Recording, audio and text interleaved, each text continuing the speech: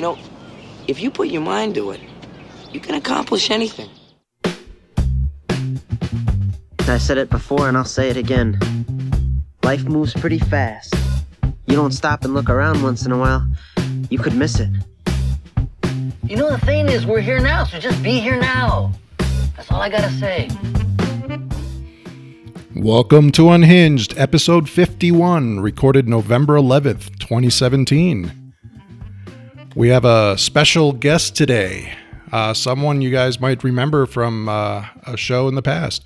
Nurit Adler, welcome to the show. Thank you. It's a pleasure. How are things going with you? Things are going well.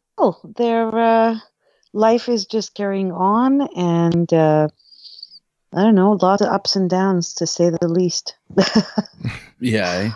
But always fun. I know ups and downs. Yes. Nurit is Exactly. Nurit is a psychotherapist here in Toronto and has a lot of interesting specialities. But I thought that was something that you could sort of start us off with because they are very unique and very specialized, and I think very important. Okay. I worked at a social service agency, a Jewish family and child, for almost 25 years. So I really had the opportunity to learn a lot in a number of very varied areas. So I have lots of kind of niches, but I do a lot of generalized work as well. But I work, for example, in the lesbian, gay, bisexual, transgendered community. I've been doing a lot of work with same-sex couples. Mm-hmm. As well, I've done a lot of work in addictions. And right now I'm doing lots of work with people suffering with anxiety, with lots of different types of anxiety. And really, I think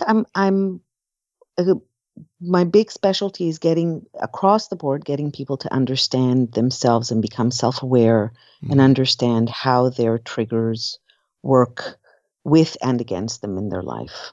If I had to give you sort of an overall of what it is that I'm doing, that's probably what I'm doing, with lots of little specialties in lots of different niche areas. But overall, I'm trying to teach people to be able to cope better with the kind of situations that are coming up for people. I think anxiety and being overinformed and being overwhelmed is something that I see regularly in my office.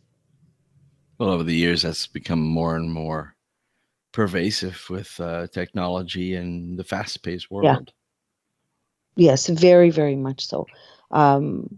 Mostly it's people feeling overwhelmed and then getting stuck and not knowing how to sort of manage the input and work through it and remain functional. Mm-hmm. If that makes any sense. Now remind us again how you and Doug know each other. And I mean, Doug hasn't been a patient of yours or anything, has he? No, he was not. Doug was a patient at the branch that I worked at, and so I knew him through other people that were working with him. So I had sort of peripheral contact with him, but I knew him, and I would often speak to him in the halls, and we sort of developed a friendship over that period. Yes. No, he was never my client directly.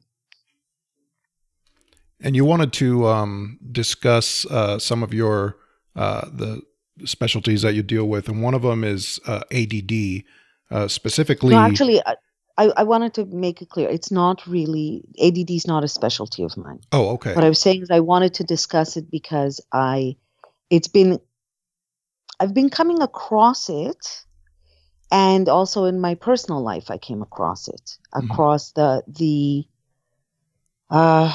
want to say it in the most genuine way, coming across the debilitating effects of undiagnosed or diagnosed but not really understood ADD. Because when it affects the executive functioning of a person, it affects things like their reasoning, their impulse control, their ability to organize and put things sequentially in an ordered fashion. It also affects their emotional regulation, so they can be dysregulated very easily. And when they're dysregulated, it can do bigger things than someone who doesn't have ADD in terms of how they feel and what they're acting out like. So if you don't really understand what you're dealing with when you're dealing with a kid who has ADD or an adult who has ADD, you're going to be reacting to the behaviors and not understanding where they're coming from. Right. And so what I'm seeing is sort of the longer term effects of not treating the disorder and just allowing these kids who turn into adults to feel inept and useless and lazy and unproductive. And what is the best way to treat this? I mean, is it therapy that's required? No, not really. See, here's the thing.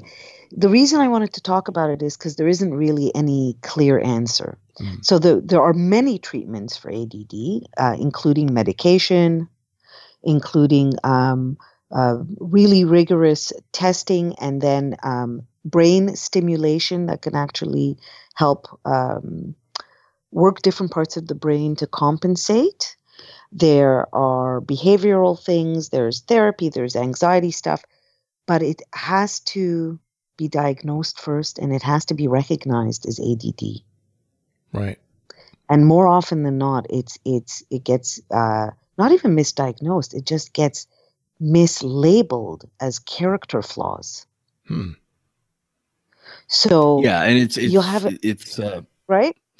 Yeah, it begins as really as ADHD, with the hyperactivity as a child, but when it gets undiagnosed and they have to make certain accommodations themselves and have to sort of compensate. When you have adult ADD, meaning it just never was treated, it's a much more serious problem than childhood ADD. I mean, it's like your mental difference between having diabetes 1 or diabetes 2. I mean, it's I can compare Very that, much. but it's because as an adult, what happens is the consequences get bigger. Right. So when it's not they didn't hand in their homework, it's they didn't pay the rent. That's right. Right? And if they didn't pay the rent or they didn't pay their phone bill and now their phone is disconnected and then they have to jump through 14 hoops to get that connected, or they have to go and they have to figure out how to pay the rent. Everything becomes a crisis and then is escalated by the fact that now they're upset. Mm-hmm. Now they feel like they're horrible. So one of the things that I found actually very, very, very useful is a 4-minute video by a gentleman named Russell Barkley, who talks about ADD as time blindness. Yeah. And he really is able to explain that it's not a disability of not knowing. It's a disability of not being able to transfer the knowledge to the doing part of the brain. It's a disability of doing. Interesting. Yeah. And it's fascinating because when you think about it, it's probably running rampant. Like there's probably tons of people who have it, who have never been diagnosed, who've just had these sort of like, they couldn't manage money, they couldn't show up to things on time, that kind of stuff. And they're just always sort of like feeling bad about themselves. I know, I'm sorry, I do. It's not about being a bad person. It's about being a person with a disability. Exactly. That has gone completely unnoticed. Yeah, right? It's really, I guess it's really a neurodevelopmental psychiatric disorder. So it's, it's also been classified as disruptive behavior disorder and oppositional defiant disorder and even antisocial personality disorder. So it's, there are things that they look for and that are screened for, like anxiety, depression, and those other disorders. Now you were saying, Doug, that ADD is in the spectrum, the autism spectrum. Yeah, it's in ASD. It's ADD, Asperger's autism. Similar sort of uh, psychiatric, similarities. And now, of course, there's biomarker research and certain neurotransmitters that are not properly introduced, like norepinephrine, especially, and uh, phenylalanine, and Mhm. so mine was not. I mean, it was diagnosed but not treated properly, Right. and and with my neurological depression and then the anxiety that goes along with it, it was really the perfect storm for me. So Narit could Yeah. relate to that. Yeah. How old were you when you were diagnosed? I couldn't even tell you, but it was just not known about really when I was growing up. Yeah. So, but there's very clear signs of it. Um, and Reed can probably give you firsthand example from that side of things, but um, it's about 6 to 7% of people aged 18 and under are diagnosed with it. Hmm. But here's the problem. Exactly what Doug said earlier. But adult ADD, which is really almost a euphemism for untreated ADD, right? Yeah, it is. It it's just it. I don't know. You never hear about it. You really just don't hear about it. You hear about ADD with kids. Oh, they got diagnosed in school. No, they had Yep. to do this. They had to accommodate. But it's not something that a lot of people are aware of, that it's out there and people are actually suffering because of it and are having a hard time managing their lives because of it and need to When make accommodations. And once they know they have it, they can make those accommodations. Quite frankly, I even know a woman who helps ADD kids use their technology better to accommodate for their ADD. Oh, interesting. So if there's treatment and it's done properly and they get diagnosed properly and treated properly, there's probably a lot more out there today than there was 20, 30 years ago. Well, there is a lot more out there today. There is no it question about it. started off. I remember with the book "Driven to Distraction," which was Edward Hallowell. Yes. Remember? Yes. So he was the real pioneer big- in the field. So that's what we had first, but we've come a long way since. Yeah, we have. But you know what it is? It's not, ADD is not as, I don't know how else to put it, like those sexy topics, right? It's Right. not a sexy disability right now, but it is very pervasive. And the truth of the matter is that it's very pervasive. And in fact, my guess is that, as Doug had said, going undiagnosed, it's going to get re-diagnosed as something else. It might get diagnosed as major depression. It might get diagnosed as generalized anxiety disorder because the prominent feature is going to come out as anxiety, right? Yeah. Which I've seen. How can you try to figure out if you actually have ADD? If like, what are the signs? What are the symptoms? Well, it's, you know what, I would say it's not so much signs and symptoms. Are there patterns that keep recurring in your life? Doug, would you agree? That's a better way to sort of think about it. It's something that's not going to go away. I mean, it's Right. you can look at it also as a learning disability, but at the same time, there's a lot of gifts, just like others in the spectrum have. Hyperfocus. Yes. It's Yes. when I decided to start reading about neuroscience, I'm on one hand, I find it hard to finish a comic book. On the other hand, I could read a neuroscience textbook, from start to finish, because it's just one of the few main interests that you have. You can be quite gifted at. Well, another perfect example for you, Doug, is you're hyper focused towards guitar.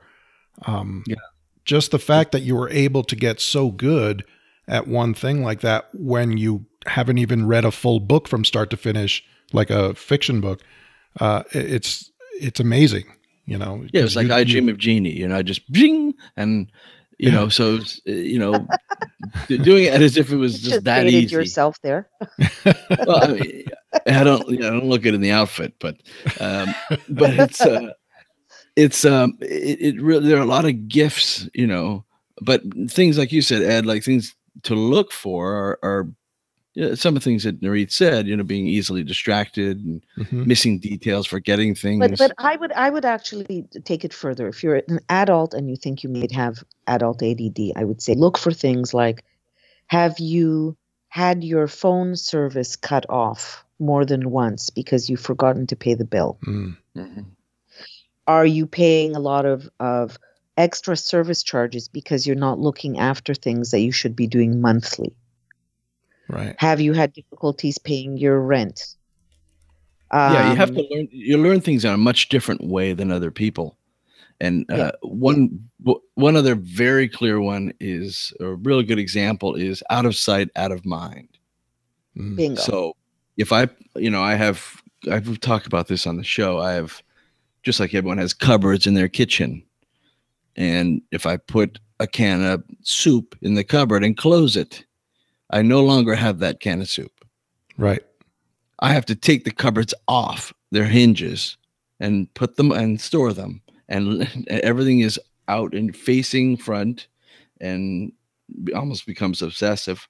Yeah. Um, you have to be able to clearly see it, or it's gone. Yeah. Yeah, Interesting. And yeah. so, it's quite a, those, that's one example of where it can be very challenging. Yeah. And imagine if you're undiagnosed and you don't know you have ADD, but you've had all these things happen where you've paid this late and you do that late and you do this late, and people are saying to you, you're so lazy and you're so this and you're so that. Imagine what that's going to do to your self-esteem over time, Oh, yeah. right? You're just going to feel like, what, what can you do? That's right. And then to whatever amount of time you've had developing that self-image of, I can't do these things, only to then at some point hopefully be able to switch gears and say, there's something actually going on, and if I treat it, then maybe I can. Right. Hmm. I just think it's I think I've just seen a lot of examples maybe recently of um, just seeing the kind of damage it does to their self-worth, Yeah. and I'm thinking in terms of young adults who are trying to make it out there in the world, and it's not really working for them. They're falling into the same trap over and over again. This really wreaks havoc on how they feel about themselves, and if they understand that it's actually a really legitimate thing that is fixable. Yeah. Now, it's not always fixable right away, but some people, for example, respond very, very well to medication. Some not so much. Yeah. Um, I remember hearing about ADD for kids, and they would throw Ritalin at them. They would just yeah, give them the medications, but it seems to me like that wasn't the fix. That was, maybe a yeah, small percentage no. of kids responded to it, but that seemed to be the drug of choice back then. Yes, and I mean, and it is still used. I'm probably quite widely, Hmm. but because it's a short-acting, very effective drug in terms of being able to to focus very quickly, very immediately. Yes. But there are a lot of non-medicinal things that can be done now. So there's a That's right. lot of new studies and new stuff through neuroplasticity that can be done to help kids with these kinds of issues. There's music therapy, and Mm. it's different types of frequencies stimulating different parts of the brain. They can now do cumulative EEGs to find out specifically what parts of the brain are affected. So there's a lot more available now. Yeah. Yeah. And genetics and biomarkers as well. It can be seen. Really, that's so amazing. Yeah, and the difference with knowing if the hyperactivity piece is there is, I think, more where the feeling of anxiety comes out, where they're fidgety and squirmy in their seats, and they Hmm.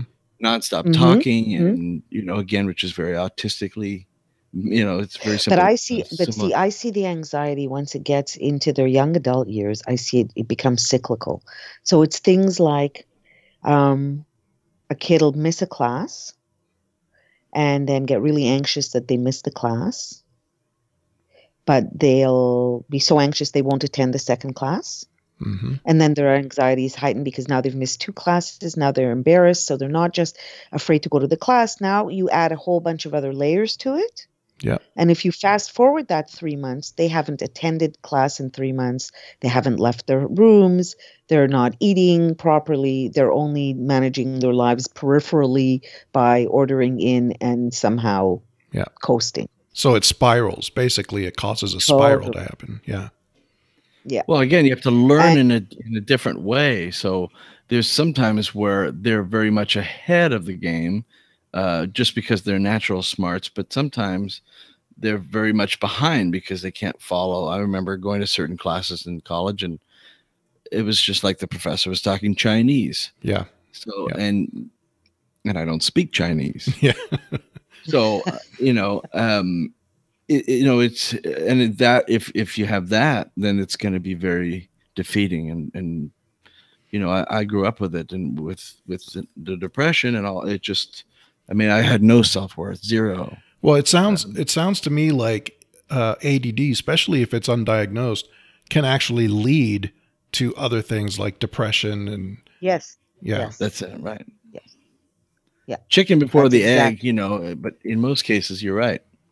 Yeah, the less self-worth you have, as days go by, you start thinking, even, you start spiraling, and then ultimately you get depressed. And so it's not a good thing not to be diagnosed.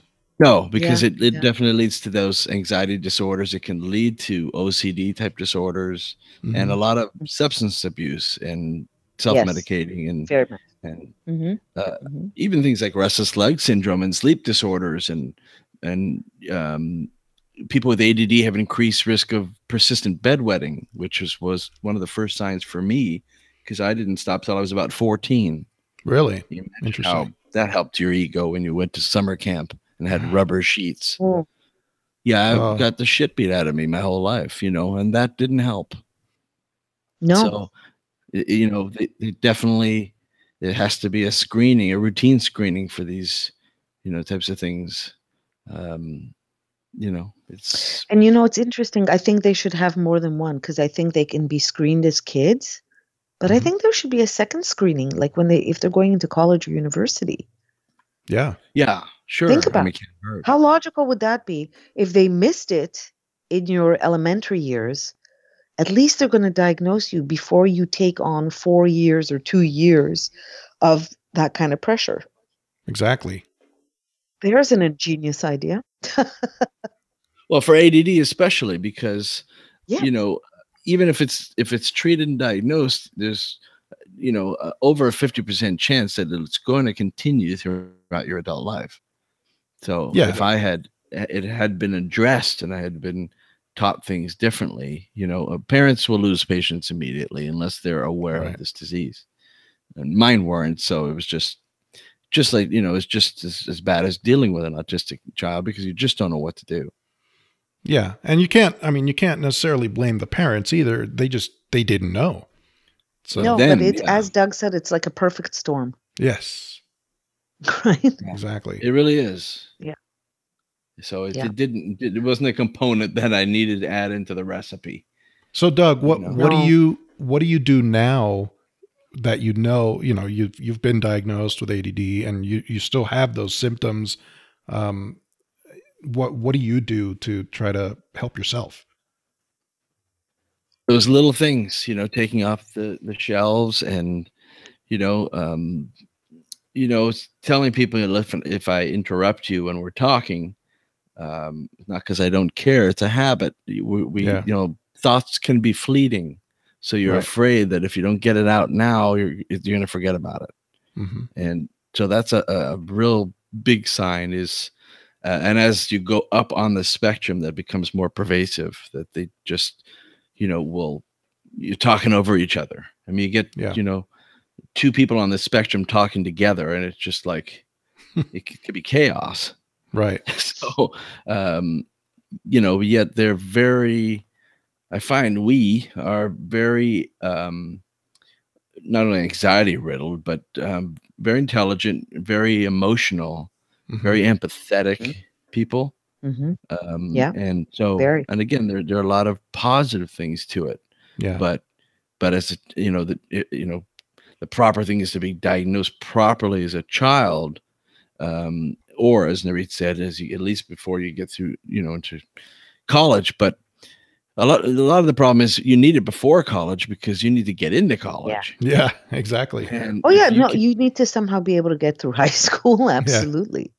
well, Yeah. and the anxiety takes over. So no matter how much you study for I don't know what they had here in Canada, Narit, but the SAT test. Yeah, uh, yeah, yeah. We didn't have the SATs. I mean, I took an SAT. I did a GRE, but that's similar. Yeah. Mm-hmm. Yeah, and no matter how educated you were or whatever, but once they put that test in front of you and you have a certain time, I mean, you just freeze. Yeah. And The I anxiety scored off takes the over. charts with IQ, but yet I was lucky to get into Syracuse. My SAT scores were not. It was probably 1100 if I was lucky, and I think I don't remember what it goes to, Ed. But 1600, I think it is. I'm sure yours is a lot higher. But it's it's a completely daunting thing to give somebody this is what here's your test for your future. Oh shit! I just shit my pants and run out the door. It's interesting. Speaking of the SATs, I noticed that so many parents today, put their kids through SAT training before the tests come up and all that. I never did any of that. I always liked the SATs because it was a test that I didn't have to study for.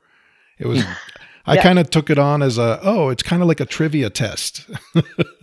Yeah, you either know it or you don't. Yeah, exactly. So I enjoyed, standardized testing. I didn't do great. I did okay, but it was. Ed, you don't have ADD. No, but just exactly what you just said. Yeah. Because when I got it, like I said, I shit my pants and ran out of the room. Yeah. If I like taking tests, well, you're definitely not ADD. I didn't like taking regular I don't tests. have to Just know you. I don't have to check your pulse. Do not have it. No. Exactly. But see, it's the one thing that it's not the one thing. I'm sure there are other things, but it's a thing that somehow subtly gets unnoticed or undiscussed. Yeah. At a certain point, and I just think it's something that should be rediscussed. Yeah. People should have this on their radar. Well, the DSM criteria and definitions, have changed so many times over the years on this. Yeah. And it continues to change. But here's the piece. It does it if they suspect it, they need to look it up and see if there's a place they can go to check it out. Mm-hmm. Do you know what I mean? If nothing else. Go, I may have this. Let me call a place that starts with ADD help, right? Yeah. ADD center, ADD counseling, ADD something, and go and check it out and see, is this what's going on? Yeah.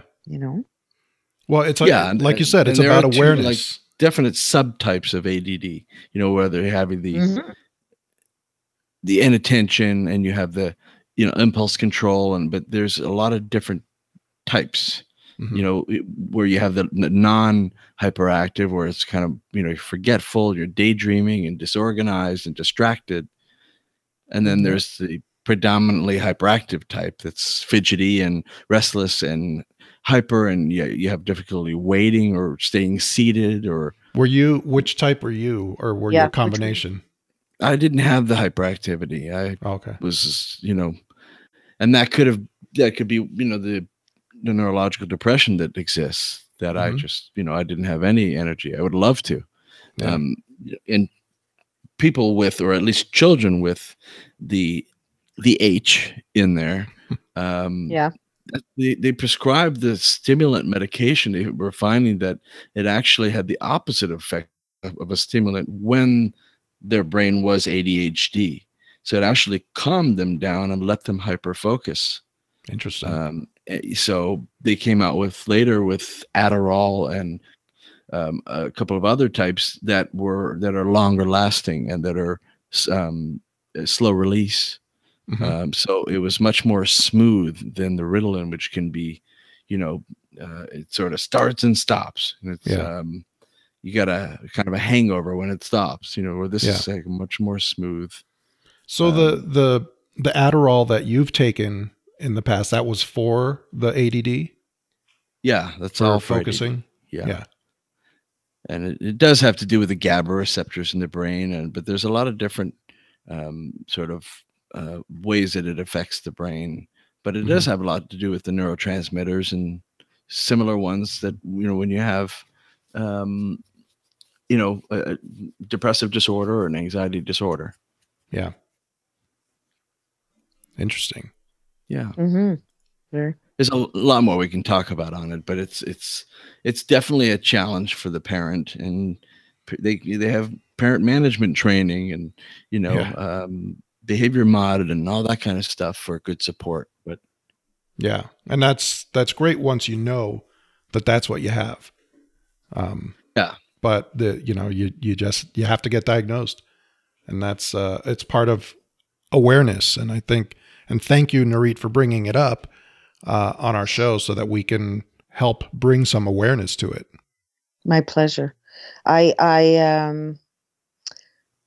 just have a real sense that it's something that people need to be more aware of, because I think it gets undetected and falls through the cracks a lot more regularly than we realize. Yeah, and considering that it can lead to so many more serious things, it's very important to catch it early. Mm-hmm. It is. And to catch it early in terms of treatment, but in terms of overall mindset. Mm-hmm. Absolutely. Of not assassinating someone's character for their deficits. Right. Yeah. So many times you hear that, where a family will be like, "Oh, he's just like that," or friends are like, "Oh no, he's just disorganized. He's like that. He's lazy or whatever." Well, no, it's something he can't control. It's not his fault. It's not his his personality is not like that. It's something that's making him that way. Well, it's another one of those things that are invisible, and it's, although some of the signs are visible, but it's it almost looks like you have to know what to look for, because it's easy to just say, "Oh, he's weird about that. Why can't do that?" Well, people will judge you for it. Yeah, exactly. So it's another self-esteem crusher. Yeah. So it's good to be intently aware of that. If you see the differences between their child and other kids that come over or that they hang out with, you can definitely see the difference, and just that's the best way to do it, is to eyeball it and really sort of pay attention to how you just they have to conduct themselves. Just have to know what to look for. Right. Yeah. Absolutely. So I wanted to ask you, Nurit, this whole situation going on in Canada with this broken healthcare system we have.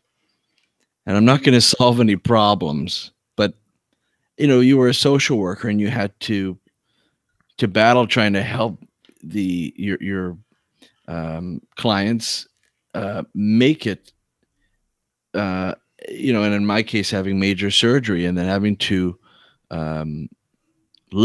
people live on, because I know that you help people who are on fixed incomes, quote unquote, and try to work with them on a sliding scale. And that's, something, that's very much needed here. But if I can have a little role play with you. So I'm going to be me, who had this major surgery and now living on ODSP, and you're ODSP. Okay. Okay, ready? Yes. Okay, so here we go. What the fuck are you doing? See, I have an answer for you. Okay. I am pretending to help you only enough that I feel better about myself, but you're not actually going to feel better at all. That's what I'm doing. You're a really, really wonderful person. I always knew you were. I hate to put her in that position because she is the sweetest, greatest person in the world. But it's you I didn't choose this, and then I end up having major surgery and having to now live in Toronto under $16,000 a year. I'm just trying to see it.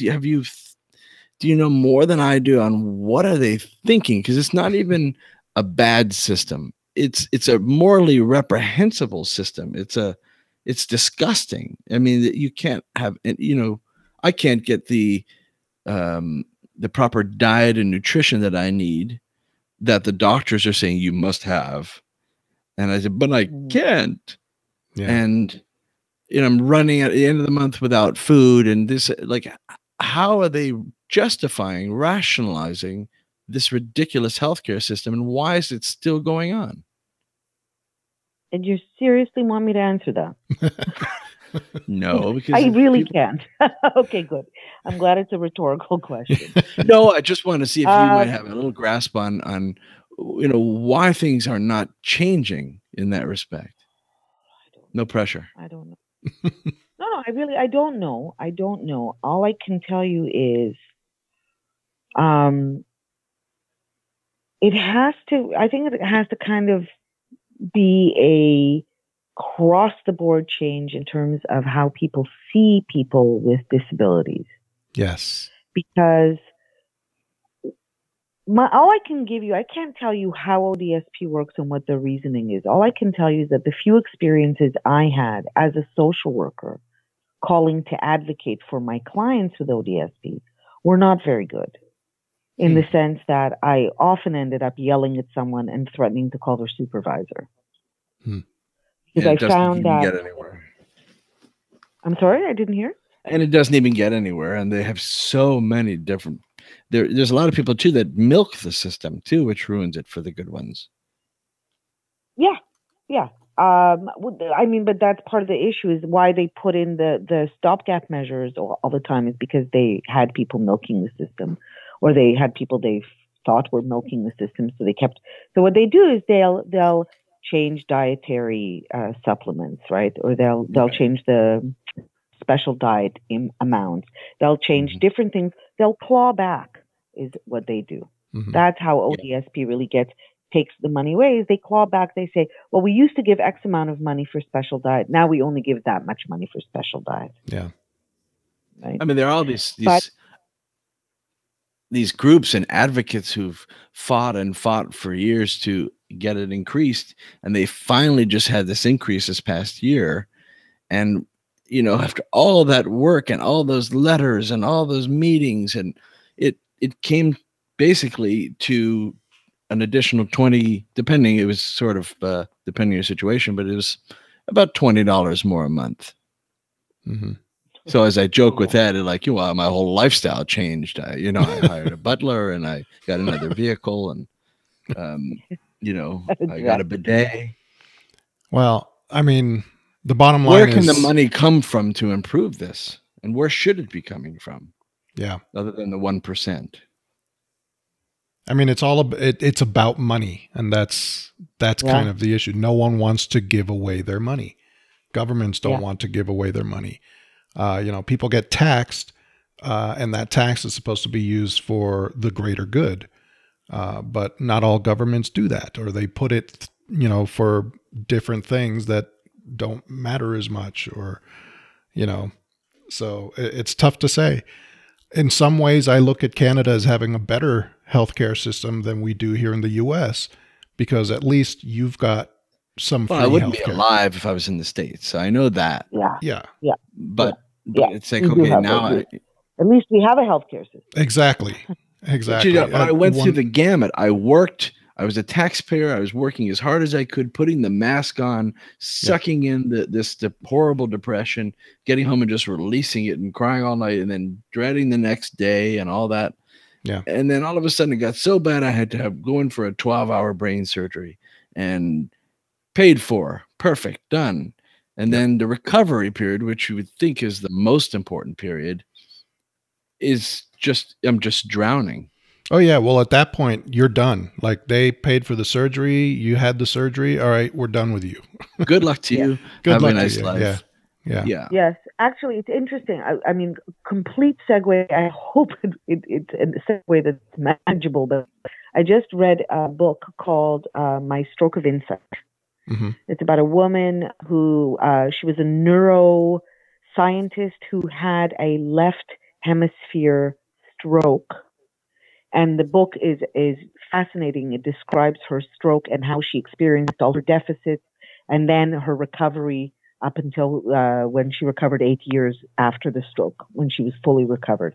But the interesting piece of it that struck me when you said the recovery part, what she recommended for stroke recovery was so different than what they actually do for stroke recovery. Like, my mother has had 2 strokes, and she went through a rehabilitation. And the stroke recovery they did with her is very different than the stroke recovery she described in the book.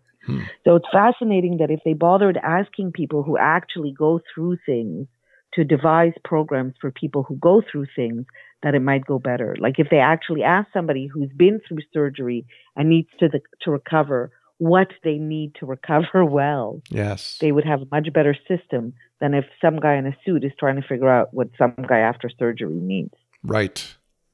Did that make sense? Did that segue make sense?